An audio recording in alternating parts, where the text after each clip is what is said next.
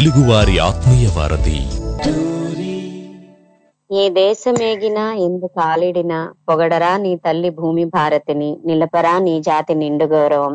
ఈ సందేశాన్ని అక్షరాల ఆచరిస్తున్న ప్రపంచ నలుమూలలా ఉన్న తెలుగు వారికి, ముఖ్యంగా టోరీ శ్రోతలకు మార్పు కోసం శీర్షికగా ఆహ్వానం అండి. నేను మీ ఆర్జే స్నిగ్ధ, హైదరాబాద్ నుంచి ఈ షో చేస్తున్నాను. ఇప్పుడు మనకు సమయం 1:32 అవుతుంది. మనకు సాంకేతిక సహకారం అందిస్తున్న వారు సంతోష్ గారు. మనం సాధారణంగా ప్రతి ఆదివారం ముచ్చటించుకుంటుంటాము, ఒక విశిష్ట వ్యక్తితో మాట్లాడుకుంటాము. అయితే ఒక ప్రత్యేక సందర్భంగా ఒక విశిష్టమైన కార్యక్రమం జరుగుతోంది కాబట్టి ఆ కార్యక్రమం గురించి అందరికీ తెలియాలి అన్న ఉద్దేశంతో ఇవాళ మనం ఈ కార్యక్రమం చేస్తున్నాము. అయితే ఇవాళ కార్యక్రమానికి ఒక ప్రత్యేకత కూడా ఉంది. ఈ తెలుగు వన్ అని వెబ్సైట్ పెట్టుకున్నాము. ప్రపంచ నలుమూలల నుంచి తెలుగు అంటే ఇష్టం ఉండే వాళ్ళు ఎక్కువగా శ్రోతలుగా ఉండి ఆనందిస్తూ ఉంటారు. కాబట్టి తెలుగుకు సంబంధించి తెలుగు చాలా వరకు మనం మాట్లాడుతుంటే మనకు ఆంగ్ల పదాలే వస్తాయి. చాలా వరకు ఆంగ్ల పదాలు చెప్తాం కానీ దాన్ని తెలుగులో ఏమంటామో మర్చిపోయాము. సో అవి కానీ, అలాగే మన సాహిత్యం గురించి కానీ చాలా మర్చిపోయి ఉన్నాం. కాబట్టి ప్రస్తుత జనరేషన్ ఎవరైతే ప్రస్తుత తరం ఉన్నారో వాళ్ళందరికీ కూడా తెలుగు మళ్ళీ రీచ్ అవ్వాలి, వాళ్ళందరికీ తెలుగు పరిచయం అవ్వాలి అన్న ఉద్దేశంతో ఇంకా ఏంటి రీజన్స్ అని మనం తెలుసుకుందాము. మనతో పాటు కిరణ్ గారు, దా సుభాషితం అన్న పేరు మీద తెలుగుని ప్రోత్సహిస్తున్నటువంటి కిరణ్ గారు మనతో పాటు ఉన్నారు. వారితో మనం మాట్లాడదాము. అయితే వాళ్ళతో మాటలు మొదలు పెట్టే ముందు మనకు ముందు నంబర్స్ కావాలి కదా. మీరు అతను ఏమన్నా అడగాలనుకున్నా, ఏమన్నా చెప్పాలనుకున్నా, కాబట్టి మాతో మాట్లాడడానికి నేను ముందు మీకు నంబర్స్ చెప్పేస్తాను. ఆ నంబర్స్ చెప్పాక మనం తనతో మాట్లాడదాము. సో యుఎస్ఏ నుంచి కాల్ చేసే వాళ్ళైతే 7036592199 కు, యూకే నుండి అయితే 02032878674 కు, ఆస్ట్రేలియా నుండి అయితే 02800068674 కు, ఇండియా నుండి అయితే 9667786774, ఇండియా నుండి అయితే 9667786774. మరి ఎక్కడి నుంచైనా అయితే tory.live1 కు కాల్ చేయొచ్చండి. సో మనం ఇప్పుడు ఎన్నో ఆసక్తికరమైనటువంటి అంశాలన్నిటినీ మనం కిరణ్ గారి ద్వారా తెలుసుకుందాం. కిరణ్ గారు నమస్తే అండి.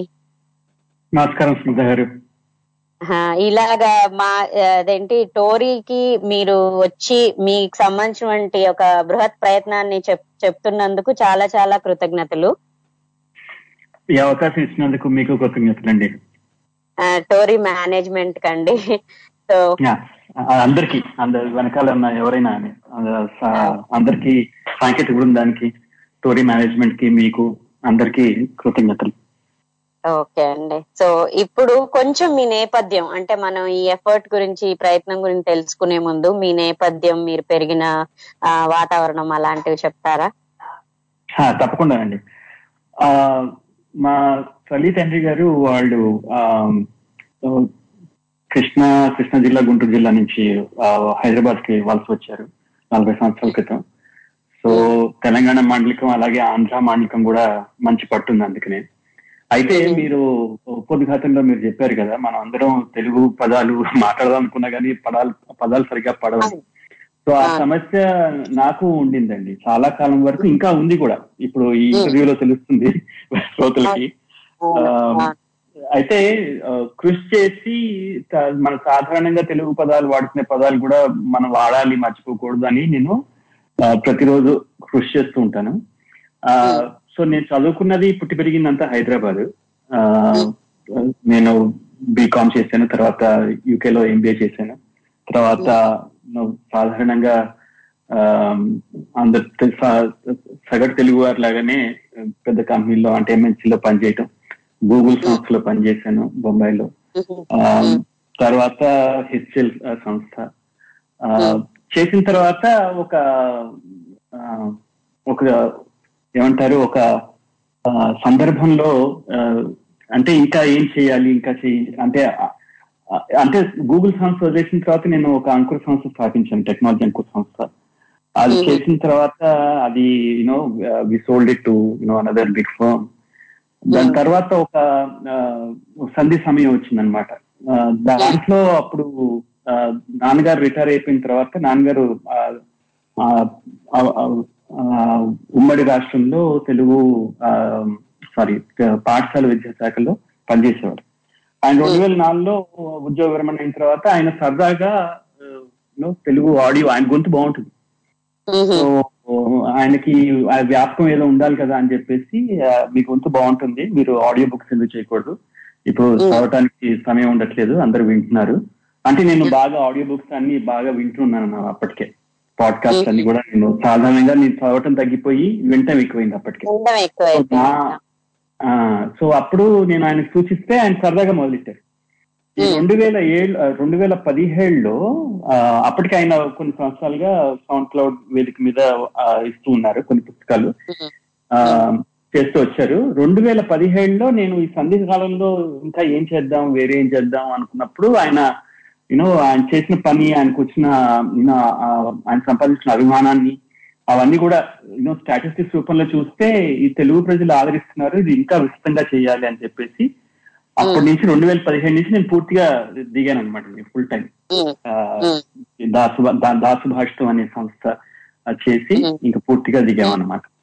అది ఎక్కువ ఇచ్చానేమో నేపథ్యం. యాక్చువల్ గా ఏంటంటే ఇంకా నాకు చాలా క్వశ్చన్స్ ఉన్నాయి, మీకు డిస్టర్బ్ చేయకూడదు అంటే మిమ్మల్ని మధ్యలో ఇది చేయకూడదు. అయితే ఏంటంటే ఇప్పుడు ఆ పేరు అంటే ఇన్ఫాక్ట్ మీరు పరిచయం అయినప్పుడు కూడా దాసు భాషితం ఏమిటా అనుకున్నాను. సో ఆ పేరు వెనకాల కథ కూడా చెప్తారా అని. తప్పకుండానండి. నాన్నగారి పేరు తులసీదాస్. అదే దాసు పేరు ఏదైనా ఉంటుంది. తర్వాత భాషితం అంటే తులసీదాస్ పేరు చెప్పబడింది అని, అయితే అందుకని దాసు భాషితం. అయితే ఆ దాకి సూకి మీరు మధ్యలో మీరు గ్యాప్ ఇస్తే దా సుభాషితం అవుతుంది. సుభాషితం ఇస్ గుడ్ కాంటెంట్, రైట్? మా జింగిల్లో కూడా దా సుభాషితం, దా సుభాషితం అని ఉంటుంది అనమాట. అలా కలిసి వచ్చింది. Okay okay okay. కాకపోతే ఇప్పుడు మీరు అన్నారు కదా టెక్నాలజీతో అంకుర సంస్థను స్థాపించారు, ఏమేం చేయొచ్చు అని ఆలోచిస్తున్నారు అని. అయితే తెలుగు మాత్రమే ఎందుకు అంటే కేవలం మీ నాన్నగారి ఏవైతే ఉన్నాయో ఆడియో బుక్స్ వాటికి లభించిన ఆదరణ వల్లేనా, లేకపోతే ఇంకేదన్నా కూడా కారణాలు ఉన్నాయా? అంటే తెలుగుని ముఖ్య వేదికగా చేసుకోవాలి అని. ఇది మంచి ప్రశ్న అండి, ఎందుకంటే ఈ ప్రశ్న గురించి నేనే ఆలోచించాను చాలా కాలం. ఎందుకంటే నాకు అంటే పెరుగుతూనే తెలుగు అభిమానం ఏం లేదు. అది కాకపోతే ఏంటంటే నిద్రాణంగా ఉండుంటుంది అది ఇంట్లో వాతావరణం. అంటే ఇంట్లో కళను ఆస్వాదించేవాళ్ళు కళాకారులు. మా రెండో అక్క తను కూచిపూడి నృత్య కళాకారిణి. ఆమెకు తప్ప ఇంకెవరికి కళల్లో కళాకారులం కాదు, కానీ కళలని ఆస్వాదించేవాళ్ళు. నాన్నగారు ఆంధ్రప్రదేశ్ సాంస్కృతిక శాఖలో కొన్నేళ్లు పనిచేశారు నా చిన్నతనంలో. ఆ రవీంద్ర భారతి కార్యాలయంగా ఉండేది. దాంట్లో ఆ 2-3 ఏళ్ళు తర్వాత అది డాక్టర్ మన సోమయాజీ గారు, శంకరాభరణం సోమయాజీ గారు, ఆయన డైరెక్టర్ గా ఉండేవాళ్ళు డిపార్ట్మెంట్ ఆఫ్ కల్చరల్ అఫేర్స్ అనేవాళ్ళు ఆంధ్ర సాంస్కృతిక శాఖ. దాంట్లో నాన్నగారు 2-3 ఏళ్ళు పనిచేశారు.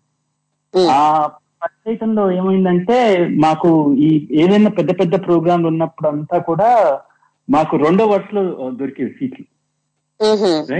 మొదటి వరుసలో విఐపీలు వాళ్ళు డిగ్నిటరీస్ కూర్చునేవాళ్ళు, 2-3 వరుసల్లో మేము కూర్చునేవాళ్ళం అనమాట. అట్లా అంటే ఆ కళాకారుల్లో గొప్పతనం ఏంటో నాన్నగారు అంటే నేను చిన్నవాడిని, ఐ థింక్ ఒక 10-12 ఏళ్ళు ఉంటాయి నాకు. నాన్నగారు చెప్పేవాళ్ళు అనమాట, వీళ్ళు ఇది గొప్ప కళాకారిణి పర్వీన్ సుల్తానా అని. తర్వాత కన్యాశుల్కం నాటకం చూశాను. తర్వాత ఇది పద్మావతి శ్రీనివాసం అని వెంపటి సత్యం గారి నిత్యరూపకం చూశాను. ఇవన్నీ కూడా ఏంటంటే చిన్నప్పుడు నాకు అంటే మా అక్కలకు కూడా నాకు ఆ ఎక్స్పోజర్ దొరికింది అనమాట. సో అది అట్లా ఉండుంటుంది. తర్వాత ఇంట్లో భాష అంటే తెలుగు ఆస్వాదించే తెలుగు సినిమాలు, ఇవి అంటే మంచి కథలు, ఇవన్నీ చదవటం వినటం కూడా అభిరుచి. సాహిత్యం అంటే అదే అట్లా సాహిత్యం పట్ల కూడా అభిరుచి అంటే ఇంకా గొప్పలు పోతున్నానని చెప్పుకోవాలి. ఎందుకంటే నేను చదివిన సాహిత్యం చాలా వరకు యండమూరి వీరనాథ్ గారు వాళ్ళు. నాకు పేర్లు తెలియదు, గొప్ప వాళ్ళ పేర్లు తప్ప ఆ పుస్తకాలు చదివింది ఏం లేదు. అవును. సో కాకపోతే అది నిద్రాణంగా ఉండుంటుంది. ఈయన ఎప్పుడైతే నాన్నగారు ఈ ఆడియో బుక్స్ మొదలెట్టారు, తర్వాత నేను అది కొన్ని వినటం ద్వారా అబ్బా తెలుగు ఏంటి ఇంత అందంగా ఉంటుంది, ఏంటి అసలు ఎంత గొప్ప భాష అని ఆ ప్రేమ నాలో ఒక గత 7-8 ఏళ్లుగా ఇంకా ఎక్కువైందనమాట. ఆ తర్వాత అప్పుడు ఏమనిపించిందంటే ఇంగ్లీష్ మాట్లాడటానికి చాలా శ్రమపడిన రోజులు ఉన్నాయి. ఆ కష్టపడి నేర్చుకునే సందర్భం అంటే కొన్ని సంవత్సరాలు నేర్చుకున్నాను. రైట్, అది ఇంత గొప్ప భాష నేను మాట్లాడలేకపోవటం ఏమిటి అని నాకు సిగ్గనిపించి మాట్లాడాలి, మనం ఇది చెయ్యాలి. అందుకని ఇది సాహిత్యం శ్రవణ రూపంలోనే కాకుండా తెలుగుకు సంబంధించి చాలా విషయాల్లో నేను కృషి చేస్తున్నాను. అంటే స్వయంగా నా కోసం నేను కృషి చేయట్లేదు, తెలుగు భాషకి. రైట్. సో మా బృందంలో ఒక ఆర్టికల్లో రాసింది మీనా యోగేశ్వరని, తెలుగు ఒక నది లాంటిది, నదికి మనం ఇవ్వం, నది నుంచి తోడుకోవటం. అవును అవును, అదైతే కరెక్ట్. సో అదే అది కారణం. సో అంటే మనం కోల్పోతున్న తెలుగు అంటే ఇటాలియన్ ఆఫ్ ద ఈస్ట్ అంటారు కదా, మిగతా వాళ్ళందరూ గొప్పగా చెప్తున్నారు, మనకు అర్థమవుతుంది కానీ మనం ఏం చేయలేకపోతున్నాము. సో ఏం చేయొచ్చు అనుకున్నప్పుడు మీరు ఇలాగా ఎన్ని రకాలుగా చేయొచ్చు అని మీరు ఆలోచించి ఇటువైపు వచ్చారు. ఇప్పుడు ఇంకో విషయం గుర్తొచ్చింది నాకు. ఏంటంటే నేను ఒక 15-20 ఏళ్ళ నుంచి నేను తెలుగు నాటలేను. ఓకే, నేను మహారాష్ట్రలో ఉన్నాను, కర్ణాటకలో ఉన్నాను, ప్రస్తుతం ఇప్పుడు చెన్నైలో ఉన్నాను. ఈ రాష్ట్రాల్లో కూడా చూసుకుంటే నేను వాళ్ళ భాషాభిమానాన్ని గమనించాను. ఓకే, అందరికన్నా అన్ని తెలుగు వాళ్ళకి తప్ప మిగతా వాళ్ళకి వాళ్ళ భాషాభిమానం ఎక్కువ. ఓకే, అయితే ఏంటంటే మా తెలుగు వాళ్ళకి తోడుగా మలయాళం వాళ్ళు ఉంటారు.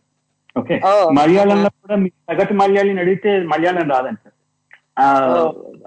వాళ్ళు చదవటం రావటం వాళ్ళకి చాలా తక్కువ, సగటు మలయాళికి చాలా తక్కువ వస్తుంది మలయాళం. లిటరసీ రేట్ ఉంది అన్న వాళ్ళు మలయాళం పట్ల ఇంట్రెస్ట్, ఇది ఒక కొత్త న్యూస్ అండి యాక్చువల్ గా. అంటే తెలియని, ఇది స్టాటిస్టికల్లీ సైంటిఫిక్ థియరీ కాదు, ఇది నా స్వార్థంలో చెప్తున్నాను. నేను కలిసిన మలయాళీల్లో చాలా మంది వాళ్ళెవరికి కూడా మలయాళం చదవటం కానీ రాయటం కానీ రాదు. తెలుగు వాళ్ళకి తోడుగా మలయాళీలు ఉన్నారని. కానీ మీరు మరాఠీ ఉన్నా గానీ, కన్నడ వాళ్ళు తమిళ వాళ్ళు తీసుకున్నా కానీ, వీళ్ళ ఈ 3 రాష్ట్రాల్లో నేను గమనించినంత వరకు వాళ్ళకి భాషాభిమానం ఎక్కువ. అది ఇంకో రకంగా ఎలా మనకి ప్రస్ఫుటం అవుతుందంటే, ఈ భాష జీవించి ఉంది, వైబ్రెంట్ గా ఉంది, వైభవంగా వెలుగుతోంది అనే దానికి నిదర్శనం నాటక రంగం. ఓకే, గుజరాతీ నాటక రంగం, మరాఠీ నాటక రంగం, కన్నడ నాటక రంగం, తమిళ నాటక రంగం వెలుగుతున్నాయి. ఇంకా వాళ్ళు కూడా బాగానే నాటకాలను ప్రోత్సహిస్తారు అనుకుంటా కదా. బెంగాల్ కూడా ఒక మంచి కళలు. అది బెంగాల్ కూడా, ఎందుకంటే నేను నా స్వానుభవం చెప్తున్నాను, నేను అక్కడ ఉండి చూసిన దాని గురించి చెప్తున్నాను నేను. బెంగాలీలు కూడా చాలా మంది అది చాలా ఆ రంగం ఇంకా నాణ్యత ఉంది దాంట్లో. నేను ఇప్పుడు ముంబైలో ఉన్నప్పుడు గుజరాతీ నాటకాలు, మరాఠీ నాటకాలు చాలా విరివిగా ప్రదర్శన అవుతాయి. ప్రతి వారం నాటకాలు వాళ్ళతో కొన్ని సభలు ఉన్నాయి. ఆ సభల్లో ప్రతి వారం, ప్రతి వీకెండ్ నాటకం ఉంటుంది. సో అలాగే కన్నడ రంగశంకర అనే వేదికలో, తర్వాత చెన్నైలో ఇప్పుడు ఈ పొన్నియిన్ సెల్వన్ వేస్తూనే ఉంటారు. ప్రతి ఒక ప్రకటన వస్తుంది దినపత్రికలో, చూస్తాను. సో నాటక రంగాలు వైభవంగా ఉన్నాయి. అది మీకు భాష వైభవంగా ఉందని కొలమానం అన్నమాట. అది గమనించి మనం ఎంత తక్కువ చేస్తున్నాం తెలుగు భాషకి అని అనిపించింది అనమాట నాకు. అనిపించి మన శక్తిలో మనం ఏం చేయొచ్చు అనేది చూస్తే, తర్వాత నాన్నగారు ఆల్రెడీ మొదలెట్టింది ఉంది, దీన్ని ఇంకా కొంచెం పరుద్దాం, దీన్నే ముందు తీసుకెళ్దాం అని చెప్పేసి అలా ఆలోచించడం తోటి ఇంకా ఆ దిగటానికి ఒక కారణం అనమాట, పూర్తిగా దిగటానికి. అదే అదే కాకపోతే ఇందులో మీరు చెప్పినప్పుడు నాకు గుర్తొచ్చింది ఏంటంటే, చాలా ఈ జోక్ కూడా బాగా వ్యవహారంలో ఉంది కదా. ఎక్కడైనా ఇద్దరు ముగ్గురు మాట్లాడుకుంటుంటే ఒకే రాష్ట్రం వాళ్ళు వాళ్ళ భాషలో మాట్లాడుకుంటారు, ఇంగ్లీష్ లో మాట్లాడుతున్నారు అంటే వాళ్ళిద్దరూ తెలుగు వాళ్ళు అయి ఉంటారు అని ఒక జోక్ కూడా విన్నా. దాంట్లో ఇంకా గమ్మత్ ఏంటంటే, ఈ జోకు నేను ఇద్దరు మహారాష్ట్రలో అనుకోవటం, తమిళనాడు అనుకోవటం కూడా విన్నా. సేమ్ జోకు, ఇదే జోకు. ఇప్పుడు వాళ్ళు అంటారు అనమాట, ఇప్పుడు ఇద్దరు ఎవరన్నా ఏ భాష వాళ్ళన్నా కలిస్తే వాళ్ళ భాషలో మాట్లాడుకుంటారు, వాళ్ళు ఇంగ్లీష్ లో మాట్లాడుకున్నారంటే వాడు తమిళ వాడు ఉంటాడని. ఓకే ఓకే, బట్ నేను మాత్రం తెలుగు గురించే విన్నాను. కాకపోతే ఒకటండి, ఇప్పుడు మనం ఏ వేదికగా అయితే ముచ్చటించుకుంటున్నామో ఇక్కడ 24 గంటలు తెలుగు కార్యక్రమాలు జరుగుతాయి. అండ్ చాలా మంది విదేశాల్లో ఉండేవాళ్ళు ఇలా పట్టుకుని వింటూ పనులు చేసుకుంటూ ఉంటారన్నమాట. సో అంటే ఎంత ప్రేమ లేకపోతే అలాగా ఒక 24 గంటలు మనం మేల్కొన్నంత సమయం, కుదిరినంత సమయం వింటూ ఉంటున్నారంటే అభిమానం ఉండబట్టే. కానీ అవకాశం అనేది కావాల్సిన ఇది ఉందన్నమాట. ఇప్పుడు సిల్కానాంధ్ర వాళ్ళు తెలుగు క్లాసులు అవి పెడుతుంటే ఆ తెలుగు బళ్ళు అనేవి అంత బాగా వృద్ధిలోకి రావడానికి కారణం, అంత బాగా ప్రాచుర్యంలోకి వచ్చాయంటే అక్కడ ఉండే తెలుగు వాళ్ళకి తమ పిల్లలకు కూడా తెలుగు రావాలి, మాతృభాష రావాలి అన్న తపన. తప్పకుండానండి, అది అది అక్షరాల నిజం మీరు అన్నది. నేను ఇంకోటి గమనించింది ఏంటంటే, ఈ రాష్ట్రాల్లో వాళ్ళు వాపోతుంటారు మనలాగనే. ఇప్పుడు వాళ్ళకి, ఇప్పుడు తమిళనాడులో వాళ్ళకి ఉన్న ముఖ్యమైన ఇదేంటంటే, బాధ ఏంటంటే మళ్ళీ తమిళ పదాలు కనుమరుగైపోతున్నాయి, ఎక్కువ మంది ఆంగ్లం వాడుతున్నారని. నాకు అనిపిస్తుంది బాబా మా బాధలు చూస్తే మీరు చాలా మెరుగ్గా ఉన్నారు. నాకు నవ్వు వస్తుంది. మీరు బాధపడితే మాలాగా మీరు బాధపడితే ఎలాగండి?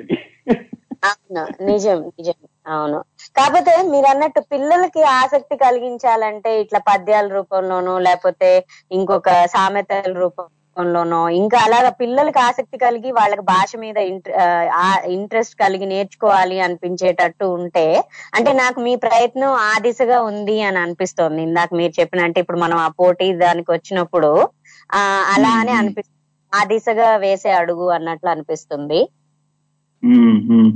అది నిజం. అయితే ఇంకొక మా దృష్టి ఎవరంటే, ఇప్పుడు మన జనరేషన్ ఇప్పుడు ఏమైందంటే, ఇప్పుడు ఒక 30-40 ఏళ్ల కాలంలో ఈ మధ్యలో పుట్టిన వాళ్ళు తెలుగు మీద, అంటే తెలుగు నేర్చుకునే బడిలో తెలుగు నేర్చుకుంటారు, చదవటం రాయటం వచ్చిన వాళ్ళు కాలక్రమేణా ఏమైందంటే ఆ పట్టు కోల్పోయారు అనమాట. మనం కోల్పోయాం అది, ఆ భాష మీద పట్టు. దానివల్ల ఏమైందంటే పిల్లలకి అంత తెలుగు ఇవ్వలేకపోతున్నాం, అంత భాషా జ్ఞానం ఇవ్వలేకపోతున్నాం. ఇప్పుడు అటువంటి వాళ్ళకి కొంచెం అంటే శరీరంలో రక్తం తక్కువైతే రక్తం ఎక్కించినట్టు వాళ్ళకి వనరులు ఇవ్వాలని. ఇప్పుడు నేను ఈ ఇంటర్నెట్ రాకముందు అంతా చెప్పాను కదా, ఎండమూరి గారి నవలు చదివేవాడిని. ఎందుకంటే ఆ టీవీ ఒక ఛానలే వచ్చేది. తర్వాత రెండోది ఏంటంటే పుస్తకాలు తెలుగు పుస్తకాలు చదివాను, అన్ని పుస్తకాలతో పాటు. అది తగ్గిపోయిన తర్వాత మనకి మళ్ళీ నేను తెలుగు మీద అభిమానం పెరిగి ఆ తెలుగులో, ఇప్పుడు ఇంగ్లీష్ లో చదివిన పుస్తకాలు తెలుగులో కూడా చదువుదాం అన్నప్పుడు ఆ వనరులు లేవు. ఇప్పుడు కూడా మనకి ఈ books this not easy way to do it. Kinige వాళ్ళు మాత్రం చేస్తున్నారు ఒక వేదిక అది, కానీ మనకి తెలుగు అంటే మీకు సులభంగా ఒక పుస్తకం అందటం దొరకటం అంటే, ఇప్పుడు అందరూ అంగడికి వెళ్ళి కొనుక్కోలేరు, దుకాణానికి వెళ్ళి కొనుక్కోలేరు, మీరు ఉండకపోవచ్చు. ఇప్పుడు నేను రాష్ట్రేతరుని దేశం బయట ఉన్న వాళ్ళకి ఇంకా బాగా. సో మా దృష్టి ఏంటంటే, తెలుగు అభిమానం ఉండి తెలుగు సాహిత్యాన్ని ఆస్వాదించాలనుకునే వాళ్ళకి ఒక వనరు ఇవ్వాలని చెప్పేసి. అంటే ఇప్పుడు ఆడిబుల్ అనేది ఉంది కదా మనకి ఆడియోలో, అటువంటిది తెలుగులో కూడా ఉండాలి అని ఎవరు చేయట్లేదు, మనం చేద్దాం. నాన్నగారు మొదలెట్టారు, దానికి ఆదరణ బాగానే ఉంది. సో మా పిల్లల కన్నా కూడా పెద్దలకి ఇవ్వాలని చెప్పి ఈ తెలుగుతో పరిచయం ఉండి ఆ వనరులు లేమి తెలిసిన వారికి ఒక ఒక ఒక రిసోర్స్ ఇవ్వాలని చెప్పేసి అది మేము ప్రధానంగా లక్ష్యం అన్నమాట. అట్లా చేస్తే అది పిల్లలకి ఆటోమేటిక్ గా వెళ్తుంది. అవును అవును. అండ్ ఇంకొక మాట కూడా అండి, ఇక్కడ నాకు మీరు ఆడబుల్ గా పుస్తకాలు ఇవ్వాలి ఆడబుల్ లాగా అనిపించినప్పుడు, నేను యాక్చువల్ గా ఇంతవరకు ఆడియో బుక్ అయితే వినలేదు టు బి ఫ్రాంక్. కాకపోతే ఏంటంటే నాకు అనిపిస్తుంది, ఇప్పుడు అంతకుముందు మనం పార్షియలీ ఛాలెంజ్డ్ విజువల్లీ వాళ్ళు ఉంటారనుకోండి, పూర్తి మైండ్ అయినా చదవలేని వాళ్ళైనా, ఇప్పుడు మనకి రెగ్యులర్ వాళ్ళకే పుస్తకాలు దొరకట్లేదు సాహిత్యం అనుకున్నప్పుడు, ఇంకా బ్లైండ్ వాళ్ళకి బ్రెయిలీలో సాహిత్యం దొరకడం అనేది చాలా అరుదైపోతుంది. ఒకవేళ దొరికినా మీరు అన్నట్టు పుస్తకాలే అవుతాయి. సో అలాంటి వాళ్ళకి కూడా చాలా చాలా హెల్ప్ అవుతుంది. తర్వాత పెద్దవాళ్ళకి కొంచెం వయసు పెరిగే కొద్దీ కళ్ళు కనపడవు, లేదా కంటిన్యూస్ గా చదివితే స్ట్రెయిన్ అవ్వడం గానీ అలాగా ఉంటుంది. సో ఆ రకంగాను ఆడియో అన్నది హెల్ప్ అవుతుంది. ఇప్పుడు ఎందుకంటే స్మార్ట్ ఫోన్స్ బాగా వచ్చేసాయి, అందరికి కొద్దో గొప్ప ఆడకం అలవాటైంది. ఆ తర్వాత అన్నిటికన్నా ముఖ్యమైనది ఏంటంటే కథలు వినడం చాలా మంది ఇష్టపడతాం కదా. చిన్నప్పుడు అమ్మమ్మలు తాతయ్యలు చెప్తున్నప్పుడు వింటూ పడుకునే వాళ్ళం. ఇప్పుడు ఈవెన్ అమెరికన్ సిస్టమ్ లో కూడా ప్రతిరోజు వాళ్ళ పిల్లలకి బుక్ రీడింగ్ అంటే ఏదైనా కథ వినిపించి పడుకోబెడతారు కదా సహజంగా. అయితే అలాగా మనం ఒకప్పుడు తాతయ్యలు నానమ్మలు అమ్మమ్మలు ఇలా కథలు చెప్పి ఇది చేసేవాళ్ళు. స్కూల్లో కూడా ఒక కథల కోసం ప్రత్యేకంగా ఒక తరగతి ఉండేది, కాబట్టి అలా కూడా వినడానికి బాగుంటుంది కదా. అలాంటి వాళ్ళందరికి కూడా చాలా ఉపయోగపడుతుంది. వాళ్ళు ఇటువంటి అవకాశాన్ని వినియోగించుకోవడంలో వాళ్ళు ముందర ఉంటారు. అవును అవును. అండ్ ముఖ్యంగా చదవలేని వాళ్ళకి, అంటే ఏదర్ వయసు రీత్యా చూపు తగ్గిపోయి చదవలేని వాళ్ళు, లేదు పూర్తిగా కళ్ళు లేని వాళ్ళకు కూడా చాలా చాలా ఉపయోగంగా ఉంటుంది. అందుకనే దాసవాష్టం ఏం చేస్తున్నామంటే, మేము దాసవాష్టం వార్షిక చందా అంటే వార్షిక చందాలో అంతా వినొచ్చు అనమాట. అది అంధులకి చూపులేని వారికి ఆ వార్షిక చందా ఉచితంగా ఇస్తాం. సో మాకు రాస్తే చాలు, నాకు చూపు లేదండి, నాకు దాసభాషితం వినాలనుంది అని మాకు ఒక సింపుల్ ఈమెయిల్ పంపిస్తే support@dasabhashtam.com ఓకే, దీనికి పంపిస్తే మేము వారికి ధృవీకరణ కూడా అడగం. సో వాళ్ళకి మేము దాసభాషం ఉచితంగా అందిస్తాం. చాలా మంచి ప్రయత్నం అండి. సో ఆ శ్రోతలందరూ వినేవాళ్ళు, మీకు తెలిసినటువంటి ఎవరైనా కళ్ళు లేని వాళ్ళు ఉంటే గనక, చూపు లేని వాళ్ళు ఉంటే, మీరు support@dasabhashtam.com కి వాళ్ళ చేత ఒక మెయిల్ పంపించండి. ఇలా మాకు వినాలని ఉంది అంటే వాళ్ళు సబ్స్క్రిప్షన్, ఇయర్లీ సబ్స్క్రిప్షన్ ఏదైతే ఉందో దాన్ని వారికి ఉచితంగానే అందిస్తారు. అయితే మనం ఈ కాంపిటీషన్ ఏదైతే ఉందో దాని గురించి మాట్లాడుకునే ముందు ఒక చిన్న జోక్ చెప్తానండి. ఇది కూడా యాక్చువల్ గా జరిగింది అనమాట. అంటే మీరు అన్నారు కదా, ఈ 30-40 ఏజ్ గ్రూప్ ఉండే వాళ్ళకి కొంచెం ఈ టీవీలు ఎక్కువ పోవడము, స్కూల్లో తెలుగు గురించి చెప్పడము, తెలుగు కథలు, చందమామ, బాలమిత్ర ఇలాంటివి చదవడము, ఏ కారణం వల్ల అయితేనేంటి తెలుగు కొంచెం మిగతా జనరేషన్ అంటే తర్వాత తరంతో పోలిస్తే కొంచెం పరిచయం ఉంది బాగా. సో ఆఫీస్ లో ఎప్పుడైనా మాట్లాడేటప్పుడు, ఏదైనా మీటింగ్ అయిపోయాక మాట్లాడుతున్నప్పుడు గబుక్కుని ఏదైనా మాట్లాడాను అనుకోండి, ఏదైనా ఒకటి చెప్తే ఏ భాష మాట్లాడారో తెలుగులో మాట్లాడచ్చు కదా అని అడిగితే నవ్వొచ్చేది నాకు. అంటే మరీ అంత గ్రాంధికము పద్యాలు నాకు కూడా రావు. అంటే కొంచెం అంటే వాడుకలో లేనటువంటి, అంతగా తెలియనటువంటి కొంచెం, అంటే ఒకప్పుడు వాడుకలోనే ఉండేది, బట్ ఇప్పుడు ఎంత తెలియకపోయినా కూడా అది తెలుగులో చెప్పు ఇప్పుడు ఏం మాట్లాడావు అంటే చాలా నవ్వొస్తుంది అనమాట. అంటే సరదాగా అంటున్నారా లేకపోతే నిజంగా అంటున్నారా, కానీ అది సరదాగా అన్నా నిజమే. బట్ నాకు అర్థమైంది అది. అంటే మనకు తెలిసిందే చాలా తక్కువ మీరు అన్నట్టు, అది కూడా తెలీదు, అందులోనూ మన ఏజ్ గ్రూప్ కి అని అంటే కూడా చాలా ఆశ్చర్యం అనిపిస్తుంది కొన్నిసార్లు. కాబట్టి తప్పకుండా మీ ప్రయత్నం ఏదైతే ఉందో అది చాలా బృహత్ ప్రయత్నం అండి. నిజంగా కృతజ్ఞతలు చెప్పాలి ఇలాంటి ఒక ప్రయత్నానికి. ఇప్పుడు మీరు చేయాలనుకుంటే, మనం ఈ రోజు కలవడానికి గల ముఖ్య కారణం ఏదైతే ఉందో దాని గురించి చెప్పండి. తప్పకుండానండి. ఈ తెలుగు చేసే తెలుగు పుస్తకాలు చేసే క్రమంలో ఈ తెలుగు భాష నిలబట్టడానికి మనం ఏం చేయొచ్చు అనే మన బాధ్యత ఏంటి అనుకునే క్రమంలో ఒక ఆలోచన వచ్చిందండి. ఇప్పుడు ఏంటంటే మనకి ఒక ఆర్గ్యుమెంట్ ఉంది, తెలుగుకి ఢోకా లేదనే వాళ్ళు ఒక వర్గం, తెలుగు భాష నశించిపోతుంది అనే వాళ్ళు ఒక వర్గం, రైట్? నాకేమనిపిస్తుందంటే నేను ఆ తెలుగు భాషకి చేటవుతోంది అనే వర్గంలోనే ఉన్నాను.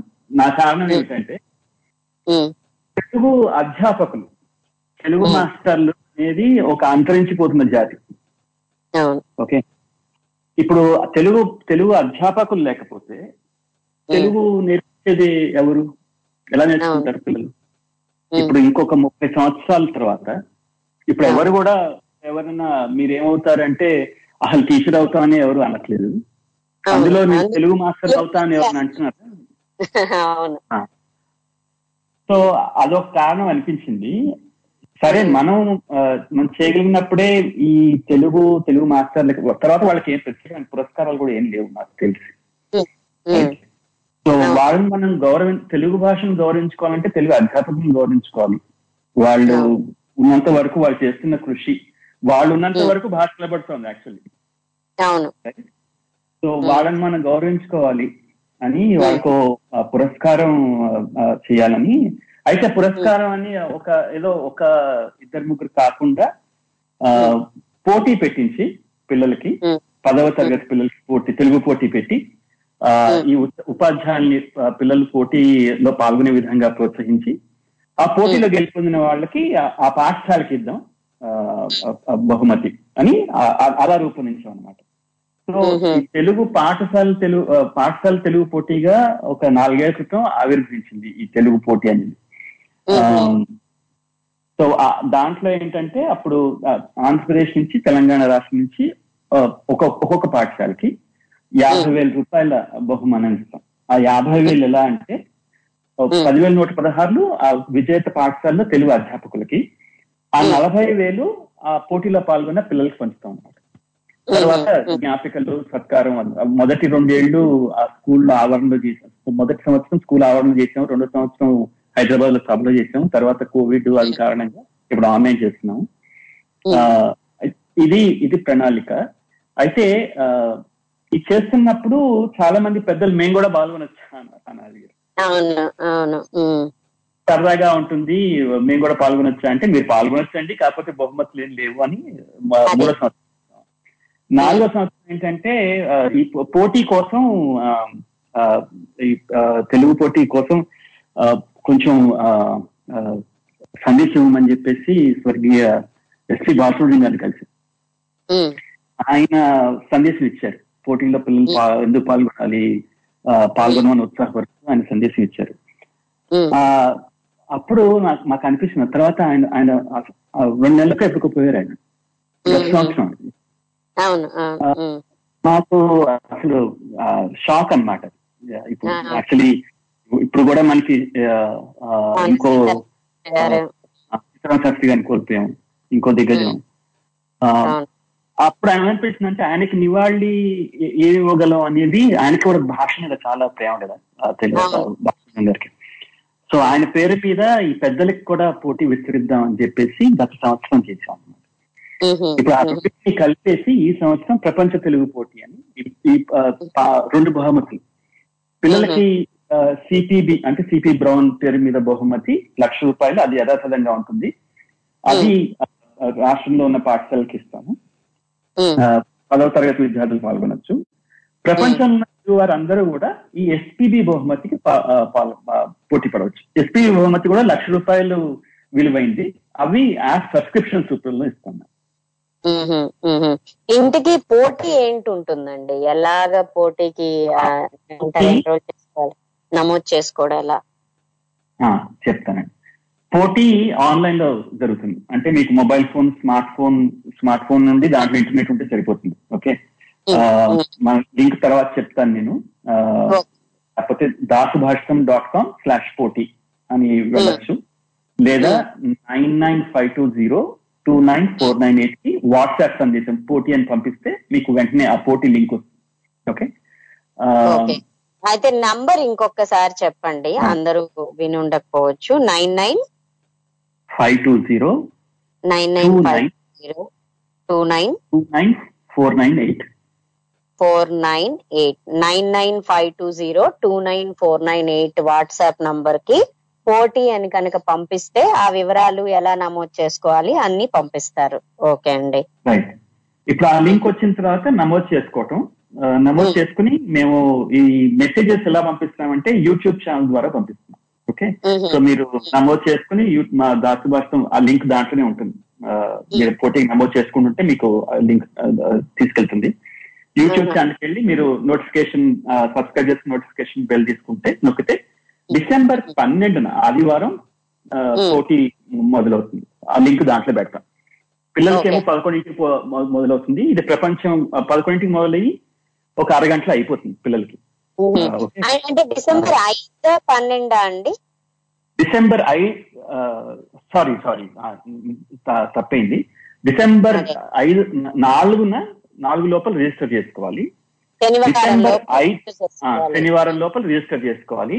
ఆదివారం డిసెంబర్ 5న ఆదివారం 11 గంటలకి యూట్యూబ్ లో ఛానల్లో మేము లింక్ ఇస్తాం, పోటీ లింక్ ఇస్తాం.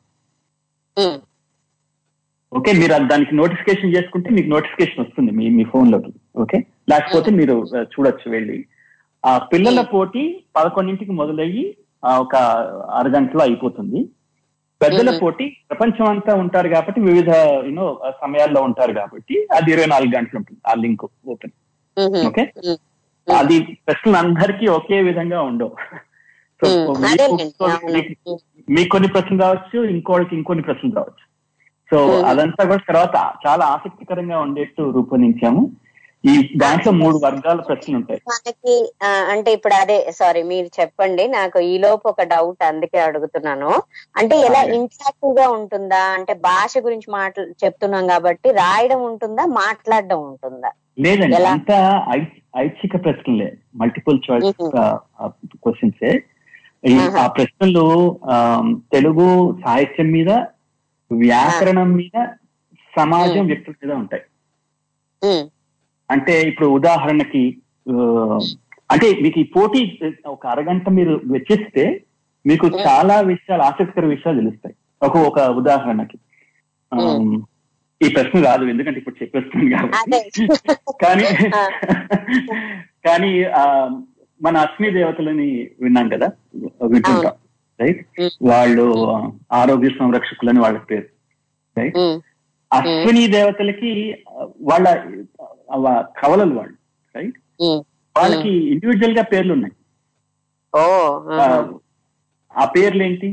తర్వాత వాళ్ళ ఆరోగ్యం అంటే వైద్యానికి సంబంధించిన వాళ్ళిద్దరికి 2 స్పెషలైజేషన్స్ ఉన్నాయి. ఒకటి నేత్రం అని తెలుసు, కరెక్టో కాదో, నేత్రం అని గుర్తుంది కొంచెం అశ్విని దేవతలు. కరెక్ట్, ఒకళ్ళు నేత్ర వైద్యం, రెండో వాళ్ళు భూత వైద్యం. అశ్విని, అశ్విపు అని వాళ్ళ పేర్లు. సో మనకి చాలా విషయాలు అంటే బోల్డంత గని కదండి, మనం ఎంత చదువుకుంటే అంత. సో ఇటువంటి విషయాలు ఇప్పుడు ఇంకో ప్రశ్న ఉదాహరణకి తెలుగు రాష్ట్రాల్లో 3 ప్రధాన మాండలికాల్లో ఒక ఆయన రచన చేశారు, నవలు రాశారు. ఇంకొకటి చిన్నయసూరి తెలుగునకు వర్ణములు 36 అని అన్నాడు. ఆ వర్ణాలు ఏంటి? వర్ణం అంటే మన రంగం, అక్షరం రంగే. సో ఇటువంటి విషయాలన్నీ తెలుస్తాయి అన్నమాట మనకి. సో ఇలా రూపొందించాం. ప్రతి ప్రశ్నకి రీసెర్చ్ చేసి రూపొందించాము. ఇది కాకపోతే మీరు ఎక్కడికి వెళ్ళాల్సిన అవసరం లేదు, ఏవి డబ్బులు వెచ్చించాల్సిన అవసరం లేదు. మీరు మీ ఇంట్లోనే కూర్చుని ఆ లింక్ దొరకబుచ్చుకుని పార్టిసిపేట్ చేయొచ్చు. అని మరి ఈ యూట్యూబ్ ఛానల్ లింక్ ఏంటి అర్థం అవ్వలేదు, అందుకని ఆ ప్రశ్న ఉదయించింది. ఇప్పుడు మీరు ఏమన్నారు, యూట్యూబ్ ఛానల్ కి సబ్స్క్రైబ్ చేసుకుంటే మీకు మొదలైనప్పుడు నోటిఫికేషన్ వస్తుంది అని అన్నారు. అంటే ఇప్పుడు మీరు ఎక్కడ టైప్ చేయాలి మరి? ఎక్కడ ఆన్సర్స్ మీ మల్టిపుల్ ఆన్సర్స్ మల్టిపుల్ చాయిస్ అన్నారు. ఈ నమోదు చేసుకున్న అంటే ఇప్పుడు నవంబర్ 13 నుంచి నమోదు ఫారం ఓపెనింగ్ రైట్. ఏం చేస్తూ వచ్చామంటే రిజిస్టర్ చేసుకున్న వాళ్ళకి మేము యూట్యూబ్ ఛానల్లో మేము పోస్ట్ ఇప్పుడు ఫేస్బుక్ లో వాట్సాప్ లో ఫేస్బుక్ లో ట్విట్టర్ లో పోస్ట్ పెడతాం కదా, అలా యూట్యూబ్ లో కూడా పెట్టే అవకాశం ఉంది. సో మీకు వీడియోసే రావట్లేదు, మీరు పోస్ట్లు కూడా పెట్టచ్చు యూట్యూబ్ ఛానల్లో. సో మేమేం చేసామంటే కొన్ని ఉదాహరణకి ఇప్పుడు మీరు అన్నారు కదా ఎటువంటి ప్రశ్నలు వస్తాయని, రైట్? అట్లా నమూనా ప్రశ్నలు ఇస్తూ వచ్చాం అన్నమాట ఇప్పటి వరకు, ఇంకా ఇస్తున్నాం కూడా. అది 4వ తారీఖు ఆఖరి నమూనా ప్రశ్న ఇస్తాం, రైట్? సో అప్పుడే అలానే లింక్ కూడా యూట్యూబ్ ఛానల్ లో పోస్ట్ ద్వారా తెలుస్తాం. ఎందుకంటే ఇంతమందిని తీసుకోవటానికి సంప్రదించడానికి కష్టం అవుతుంది కదా, ఎస్ఎంఎస్ వాట్సాప్ కానీ వెళ్ళవు చాలా వరకు. తర్వాత కొంతమంది యూనో అంగీకరించారు వాట్సాప్ లో కానీ ఎస్ఎంఎస్ కానీ. సో వాళ్ళందరికీ నమోదు చేసుకున్న అందరికీ పోటీ లింక్ పంపించాలని అవి చేస్తూనే, ఆ ప్రక్రియ చేస్తూనే ఈ యూట్యూబ్ ఛానల్ సబ్స్క్రైబ్ చేసుకుంటే ఇంకా ఏ బాధ ఉండదు. సో మీకు ఆ పోస్ట్ వచ్చేస్తుంది, మీకు ఫేస్బుక్ లోను ట్విట్టర్ లో వచ్చినట్టు ఇది తప్పకుండా కనపడుతుంది. మీరు ఆ ఛానల్కి వెళ్తే తప్పకుండా కనపడుతుంది. ఇప్పుడు ఫేస్బుక్ లో అయితే ఎక్కువ పోతుంది అది పోస్ట్ కదా, సో యూట్యూబ్ ఛానల్ లో తప్పకుండా కనపడుతుంది. అయితే ఇంకొక ప్రశ్న అండి, ఇప్పుడు మీరు ఫేస్బుక్ ఆర్ ట్విట్టర్ లో అయితే లింక్ ఉంటే క్లిక్ చేయగానే పేజ్ ఓపెన్ అవుతుంది. ఇప్పుడు మీరు యూట్యూబ్ లో చూసి అట్లా లింక్ క్లిక్ చేయొచ్చా, లేదు టైప్ చేయాలంటే మళ్ళీ తప్పులు చేస్తారేమో కదా? అది లింకేనండి, అది యూట్యూబ్ లో అయినా లింకే. సో క్లిక్ చేస్తే మనకు పేజ్ ఓపెన్ అయిపోతుంది అంతే, ఆ పోటీ పేజ్. ఓకే. సో ఎన్ని ప్రశ్నలు ఉంటాయి అది కూడా అడగచ్చా? 30 ప్రశ్నలు ఉంటాయి. ఈ 3 వర్గాల్లో 10 లేకపోతే యూనో వ్యాకరణం కొంచెం తక్కువ ఉండి మిగతా కొంచెం ఎక్కువ ఉండొచ్చు. 30 ప్రశ్నలు ఉంటాయి. రమారమ్మి మీకు 30 నిమిషాలు సమయం పడుతుంది అవి చేయడానికి. ఐచ్ఛిక ప్రశ్నలే, మీరేమి రాయక్కర్లేదు, చెప్పక్కర్లేదు. ఇంకొకటి, ఇప్పుడు మనకి రెగ్యులర్ ఎగ్జామ్స్ ఉన్నట్టు తప్పు ఆన్సర్ చేస్తే నెగటివ్ మార్కులు అలా ఏమైనా ఉంటాయా? ఏముండవు, నెగటివ్ మార్కులు ఏముండవు. మీరు ఊహించచ్చు కూడా, కరెక్ట్ అయితే మీకు తర్వాత తెలుస్తుంది. ఎందుకంటే మీరు ఊహించినప్పుడు బహుశా ఏం తెలియకుండా ఊహిస్తాం కదా, మనం ఊహించడం అంటే అదే కదా, తెలిసి కాదు కదా. కానీ మీరు మీ ఊహ ఎందుకు సరైనదో చెప్తాం, మీ సరైనది అయితే. అదే. సో అయితే తర్వాత అదేమంటారు, మనకి కీ కూడా ఇస్తారనమాట అయితే అయిపోయాక, ఎగ్జామ్ అయిపోయాక పోటీ తర్వాత ఇస్తాం. ఎందుకంటే అదే ఇప్పుడు మనకి తెలియాలి కదా ఎలా ఉంటుంది. అవును, సమాధానాలు ఇస్తాం. అది చాలా బాగుంటుంది. అంటే మీరు అన్నట్టు ఇన్ఫాక్ట్ ఇప్పుడు కేబీసీ గానీ ఇంకే క్విజ్ ప్రోగ్రామ్ చూసినా మనకు ఒక్క క్వశ్చన్ తెలియకపోయినా పర్లేదు, చూస్తే అవి తెలుస్తాయి కదా. ముందు కనీసం ఆలోచించము, కానీ చూస్తే అది మనకు తెలుస్తుంది, ఆ విషయాలు తెలుస్తాయి కాబట్టి ఆసక్తికరంగా ఉంటుంది. అండ్ మీరు అన్నట్టు కనీసం పెద్దవాళ్ళకి ఏంటంటే మా లక్ష్యం ఏంటంటే ఈ విషయాలు తెలిసి, ఇప్పుడు ఒక గొప్ప పుస్తకం పరిచయం చేసాం అనుకోండి ఆసక్తికరంగా, ఓహో అయితే ఈ పుస్తకం ఉన్నదా, అయితే ఈ పుస్తకం మనం చదవాలి, లేకపోతే ఈ పుస్తకం వినాలి అనే ఒక కుతూహలం కలిగించడం అనమాట. అది భాష మీద కానీ, తర్వాత మన సమాజంలో మనకి వ్యక్తులు తెలియరు. ఇప్పుడు ఈ మధ్య నేను ఆధ్యాత్మిక రంగంలో తెలుగునాట ఉన్న ఎందరో గొప్ప గొప్ప వాళ్ళ పేర్లు మొదటిసారి వింటున్నాను. సో మనకి ఆ గొప్ప వాళ్ళు అసలు తెలియదు, మనకి అంటే నాలాంటి వాళ్ళకి అవగాహన తక్కువ. వాళ్ళకి మన తెలుగు సమాజం, తెలుగు వ్యక్తులు, తెలుగు సాహిత్యం వీటి మీద కొంచెం ఏమంటారు విజ్ఞానం పెంచడం ఈ పెద్దల్లో, అది దాసభాష లక్ష్యం, ఈ పోటీ లక్ష్యం ముఖ్యంగా. అవును, చాలా బాగా చెప్పారు. ఇందాక అంటే ఇప్పుడు మీరు చెప్తుంటే గుర్తొస్తుంది, ఇన్ఫాక్ట్ నేను ఎప్పుడు అనేదాన్ని బెంగాల్ అంటే నాకు చాలా ఇష్టము, నేను తెలుగు పుట్టినా తెలుగు నచ్చినా కూడా, ఎందుకంటే అక్కడ ఏ రంగం నుంచి చూసుకున్నా చాలా గొప్ప గొప్ప వాళ్ళు ఉన్నారు అని చెప్పి. అనుకుంటే అప్పుడు కొంతమంది అన్నారనమాట, అంటే తెలుగు లేకపోతే మన ఆంధ్ర రాష్ట్రం అట్లా అనుకునే వాళ్ళందరూ ఏం చెప్పారంటే, మనకు కూడా చాలా మంది గొప్ప వాళ్ళు ఉన్నారు కానీ మనలో మనకున్న జలసీ వల్ల కావచ్చు, లేకపోతే తోటి వాళ్ళని మనం ప్రోత్సహిద్దాము లేకపోతే వాళ్ళ గురించి తెలియజెప్దాం అనే యాటిట్యూడ్ లేకపోవడం వల్ల మనలో ఉన్న చాలా మంది గొప్ప వాళ్ళు మరుగున పడిపోయారు. ఒకవేళ వాళ్ళు ఇక్కడ కాకుండా తెలుగు భాషలో కాకుండా మరే భాషలో అయినా వాళ్ళు పుట్టుంటే లేదా విదేశాల్లో పుట్టుంటే ఈ పాటికి వాళ్ళకి పేరు ప్రతిష్టలు కావచ్చు, ఇంకోటి కావచ్చు, చాలా బాగా ఉండేవి అని. అంటే అది కూడా నిజమే అనిపిస్తుంది నాకు. అంటే మన దగ్గర కూడా గొప్ప వాళ్ళు ఉన్నా మీరు అన్నట్టు తెలియదు, ఒక బెంగాల్ రాష్ట్రమే గొప్ప వాళ్ళు లేకపోతే ఇంకో, ఎందుకంటే వాళ్ళకి ప్రాచుర్యం వచ్చింది. అలాగే తమిళ వాళ్ళు కూడా ఈ మధ్య అంటే పోయిన సంవత్సరము సుబ్రహ్మణ్య భారతి కవికి సంబంధించి 100వ సంవత్సరం ఏదో సందర్భంగా నరేంద్ర మోడీ గారిని పిలిపించి వాళ్ళు ఏదో కార్యక్రమం ఇనాగ్రేట్ చేశారు. అది కాక తమిళ్లో ఉన్న పోయమ్స్ సుబ్రహ్మణ్య భారతి గారు ఏవైతే ఉన్నాయో వాటిల్ని ప్రతి లాంగ్వేజ్ లోను, అంటే ఇండియాలో ఉండేటువంటి ప్రతి భాషలోని కవులకు పంపించి వాళ్ళ భాషలో ట్రాన్స్లేట్ చేసి ఆ బుక్ లో ఈ ఇయర్ పబ్లిష్ చేస్తున్నారు. అంటే డిసెంబర్ లో జరుగుతుంది. అంటే ఏంటి, దానివల్ల సుబ్రహ్మణ్య భారతి అనే కవి ఉన్నారు, ఆయన ఇలాంటి రచనలు చేశారు అని మిగతా భాష వాళ్ళకి తెలుస్తున్నది.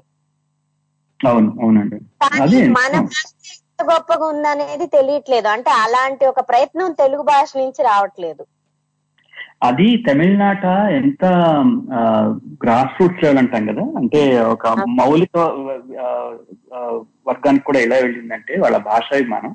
నేను అప్పుడెప్పుడో దినపత్రికలో ఒక చూశాను, ఒక పెట్రోల్ బంక్ లో ఒక ఆయన తమిళ భాషాభిమాని, పెట్రోల్ బంక్ ఓనర్ అనమాట అతను. ఎవరైనా వచ్చినప్పుడు వాళ్ళ తమిళ్లో తిరుక్కురల్ ఉంది, అది 100 ఎన్నో పద్యాలు ఉంటాయి దాంట్లో ఒక పద్యం చెప్తే ఆయన 1 లీటర్ పెట్రోల్ ఉచితంగా వచ్చేవాడు. చూడండి, అంటే అంత వరకు అనమాట. గ్రాస్ రూట్స్ లెవెల్లో కూడా వాళ్ళకి భాషాభిమానం ఉంది. తర్వాత చెన్నైలో ఇప్పుడు మీరు చెన్నై నగరంలో మీరు చాలా వరకు చూడండి కవుల పేర్లు ఉంటాయి, వీధి పేర్లు చాలా వరకు కూడా. భారతీయ చెన్నైలో తమిళనాడులో అసలు భారతీయ వీధులు ఎన్నో, గల్లీలు కూడా భారతీయారే. సో ఆ భాషాభిమానం వాళ్ళకి ఆ లెవెల్లో, అంటే సాధారణ పౌరుల్లో కూడా, అంటే ఈ విద్వత్తు ఉన్న వాళ్ళు జ్ఞానవంతులైన వాళ్ళకని కాదు, అంటే మేధావులు పండితులకి కాదు భాషాభిమానం, పెట్రోల్ బంక్ ఓనర్లకి వీళ్ళకి కూడా ఉంటుంది అనమాట. తర్వాత ఇవి ఈ ప్రధాన కూడళ్ళు కావు ఇవి, ఈ రస్తా రోడ్లు కావు, వీధుల పేర్లు కావు ఇవి. మీకు మామూలుగా ఒక లోవర్ మిడిల్ క్లాస్ లేకపోతే స్లమ్ అంటాం కదా ఏదైతే ఉంటాయో అక్కడ వీధుల పేర్లు కూడా అవే ఉంటాయి. సో అంత అంటే ప్రతి వర్గంలోనూ ప్రతి దశలోనూ కూడా వాళ్ళకి ఆ భాషా విధానం అంటుంది తమిళనాడులో.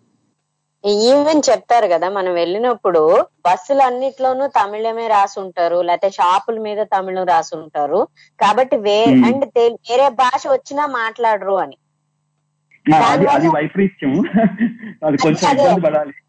దానివల్ల మిగతా వాళ్ళు వెళ్ళినప్పుడు ఇబ్బంది పడతారు అని. కానీ ఈ మధ్య నేను వెళ్ళినప్పుడు మాత్రం చాలా తేడా గమనించాను.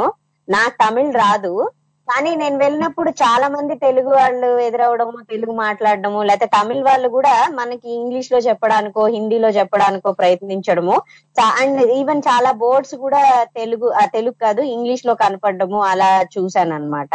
అంటే తమిళ్ ఉన్నా కొంచెం ఇంగ్లీష్ కూడా ఉండడం వల్ల వేరే భాష వాళ్ళకి కొంచెం అర్థం చేసుకోవడానికి కుదిరింది అన్నట్టు.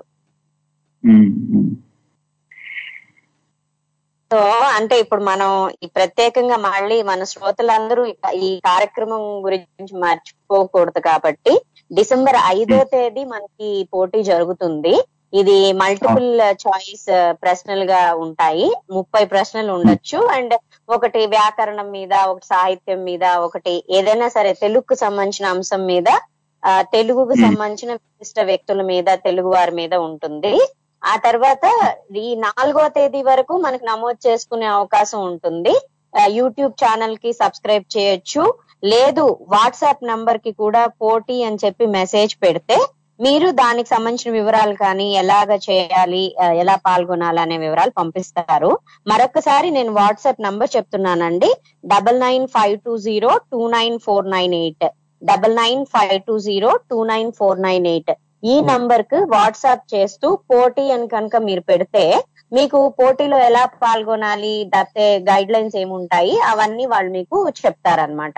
సో మీకు నమూనా ప్రశ్నలు చూడాలంటే వాళ్ళు చెప్పినటువంటి యూట్యూబ్ ఛానల్ ఏదైతే ఉందో దానికి సబ్స్క్రైబ్ చేసుకుంటే మీరు నమూనా ప్రశ్నలు కూడా చూడొచ్చు.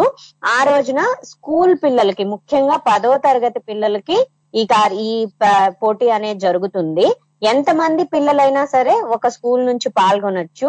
వాళ్ళలో ఆ స్కూల్ కి సపోజ్ ఒక స్కూల్లో గనక పిల్లలకి ప్రైజ్ వచ్చింది అంటే ఆ స్కూల్లో ఉన్నటువంటి తెలుగు ఉపాధ్యాయులకి 10,116 ఇస్తారు. అలా కాక ప్రైజ్ అంటే గెలిచిన పిల్లలకి, ఎక్కువ మార్కులు వచ్చిన పిల్లలందరికీ కూడా బహుమతులు అనేవి ఉంటాయి. ఇది పాఠశాల విద్యార్థులకు సంబంధించింది.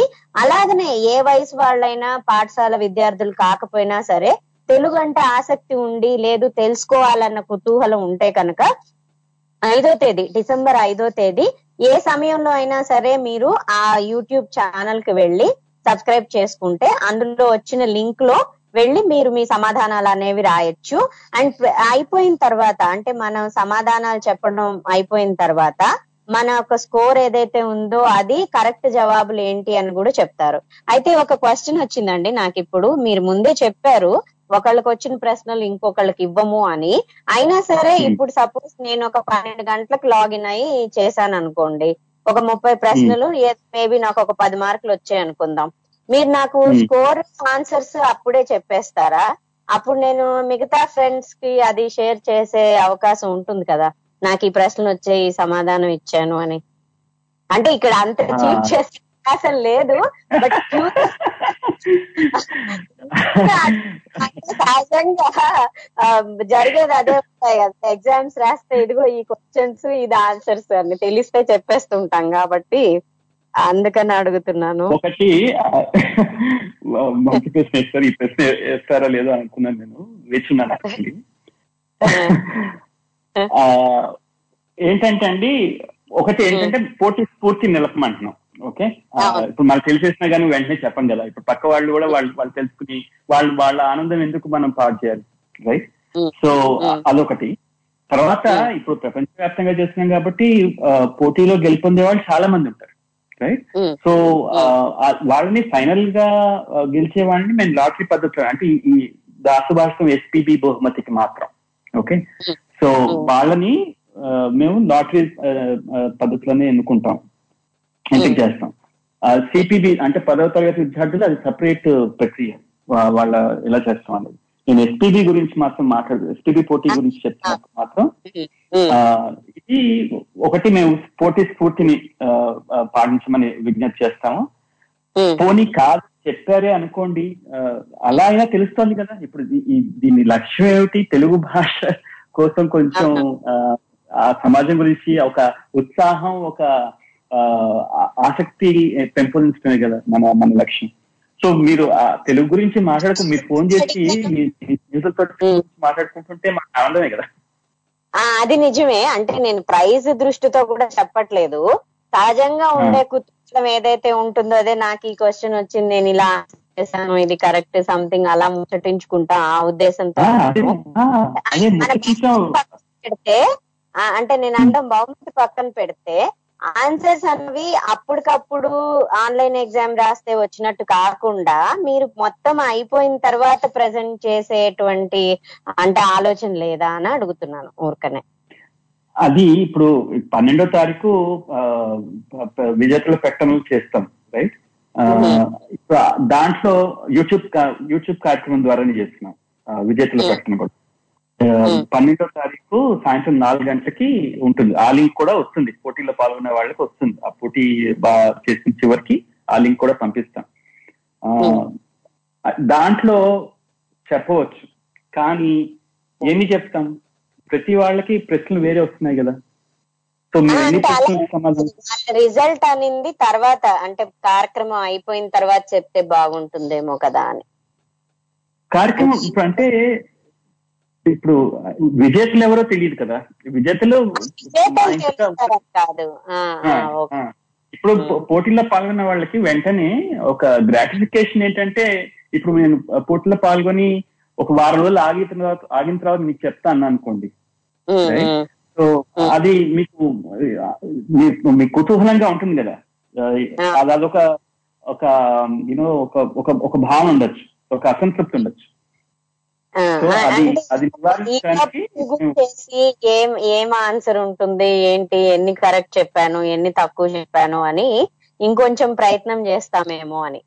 మీరు వెంటనే నాకు ఆన్సర్ చెప్పేస్తే ఓకే, అక్కడ అయిపోయింది, ఏదో సరదాగా అరగంట టైం స్పెండ్ చేద్దాం అనుకున్నాను, స్పెండ్ చేశాను, అయిపోయింది.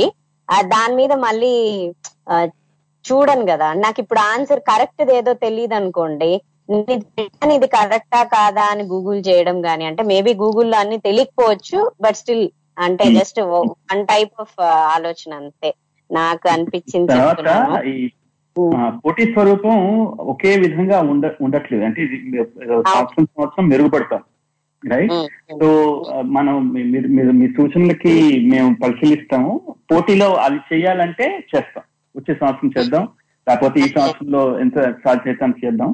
ఇప్పుడు ఈ పోటీ కూడా ఇప్పుడు గత సంవత్సరం మీరు అన్నట్టు చెప్పలేదు ఈ పోటీ వెంటనే రిజల్ట్స్. అప్పుడు చాలా మంది అసంతృప్తి వ్యక్తం చేశారు. ఇదేంటంటే పోటీలో పాల్గొన్నాం మేము, మాకు ప్రశ్నలకు సమాధానాలు చెప్పలేదు ఏంటండి. సో అందుకని ఆ మార్పు ఇప్పుడు చేసాం అన్నమాట ఈ సంవత్సరం. చూద్దాం ఈ సంవత్సరంలో జరుగుతుందో చూద్దాము. తర్వాత ఇది మార్చచ్చు, ఇదేమి మార్చకూడదు అనేది ఇదేం లేదు, ఏమేమీ లేదు. మీరు అన్నట్టు ఒక్కొక్కళ్ళు ఒక్కొక్కలాగా ఆలోచించవచ్చు కదా. సో కాబట్టి అందరూ నచ్చేట్టు ఉండాలన్నా కూడా కుదరదు, కాబట్టి మనం ఒక పాలసీ లెవెల్ గైడ్ లైన్ అనేది తీసుకోవాల్సి ఉంటుంది. అవును, అది మనకు సమయాభావం వస్తుందండి. చివరిగా మీరు శ్రోతలకు ఏం చెప్పదలుచుకున్నారు? చివరిగా నేనేం చెప్పదలుచుకున్నానంటే, మీరు తెలుగు అభిమానం ఉంటే, ఆ అభిమానం తెలుగు భాష ఏముంది గోల్ చేస్తున్నారు అనుకునే వాళ్ళకైతే నేను చెప్పాల్సింది ఏం లేదు. అంటే వాళ్ళు తప్పని కూడా కాదు, అది వాళ్ళ ఇది పద్ధతి. తెలుగు అభిమానం ఉండి తెలుగు భాష మీద కొంచెం కసరత్తు చేయాలి అని అనుకుంటే మాత్రం మీరు తెలుగులో మాట్లాడటానికి ప్రయత్నించండి. తెలుగు సాహిత్యం, పుస్తకాలు ఏవైతే ఉన్నాయో అవి కొంచెం తెలుసుకోవడానికి ప్రయత్నించండి. తెలుగు తర్వాత చదవటం కానీ, మీరు నేరుగా పుస్తకం కొనుక్కొని చదవటం కానీ, లేకపోతే ఈ బుక్ కానీ, లేకపోతే ఆడియో బుక్ కానీ, ఏదైనా కానీ మీరు ప్రయత్నించండి. ఆ అభిమానం, ఆ ఆసక్తి నిలుపుకోండి. ఇప్పుడు వనరులు ఉన్నాయి చాలా. సో అది కొంచెం మీరు తర్వాత ముఖ్యంగా ఏంటంటే తెలుగులో మాట్లాడటం కొంచెం, రైట్? 70-80% పదాలు మీ వాక్యంలో తెలుగులో ఉండేట్టు ప్రయత్నించండి. అది నా అభిమతం. ఇంకొకటండి, మనకి శ్రోతలు లింక్స్ అడుగుతున్నారు, కాబట్టి మీకు వాట్సాప్ కి మెసేజ్ పంపిస్తే మీరు అందరికి లింక్స్ పంపగలరా? అంటే లింక్ పంపినా చదివినా గుర్తుపెట్టుకోవడం కష్టం కాబట్టి ఆ వాట్సాప్ కి మెసేజ్ పెడితే మీరు లింక్ పంపించగలరా వాళ్ళకి? మళ్ళీ ఒక్కసారి నేను నొక్కి ఒక్కనిస్తున్నాను. ఆ నంబర్ కి వాట్సాప్ మెసేజ్ పంపాలి. ఇప్పుడే ఒకరు SMS పంపారు. ఈ వాట్సాప్ ఏమవుతుందంటే వెంటనే తిరిగి పంపిస్తుంది లింక్, పోటీ లింక్. అందుకే వాట్సాప్ మాత్రమే చెయ్యాలి. ఈ 9952029498 కి వాట్సాప్ సందేశం మాత్రమే పంపిస్తే మీకు వెంటనే లింక్ వస్తుంది. ఇంకా ఆ లింక్ వచ్చిన తర్వాత మీరు ఆ వివరాలన్నీ దాంట్లోనే ఉంటాయి. మీరు ఇంకే లింక్ గుర్తుపెట్టుకోకర్లా, యూట్యూబ్ లింక్ తో సహా. ఓకే, సో శ్రోతలందరండి తప్పకుండా ఈ లింక్ వాట్సాప్ కి మాత్రమే పంపించండి. మనకు అందరూ నంబర్ విన్నారనుకుంటున్నాను. మనకు సమయం అయిపోతుంది. మీరందరూ కూడా ఈ పోటీలో పాల్గొనాలని కోరుకుంటూ కిరణ్ గారికి కృతజ్ఞతలు తెలియజేస్తూ ముగిస్తున్నానండి. నమస్కారం అండి. నమస్కారం.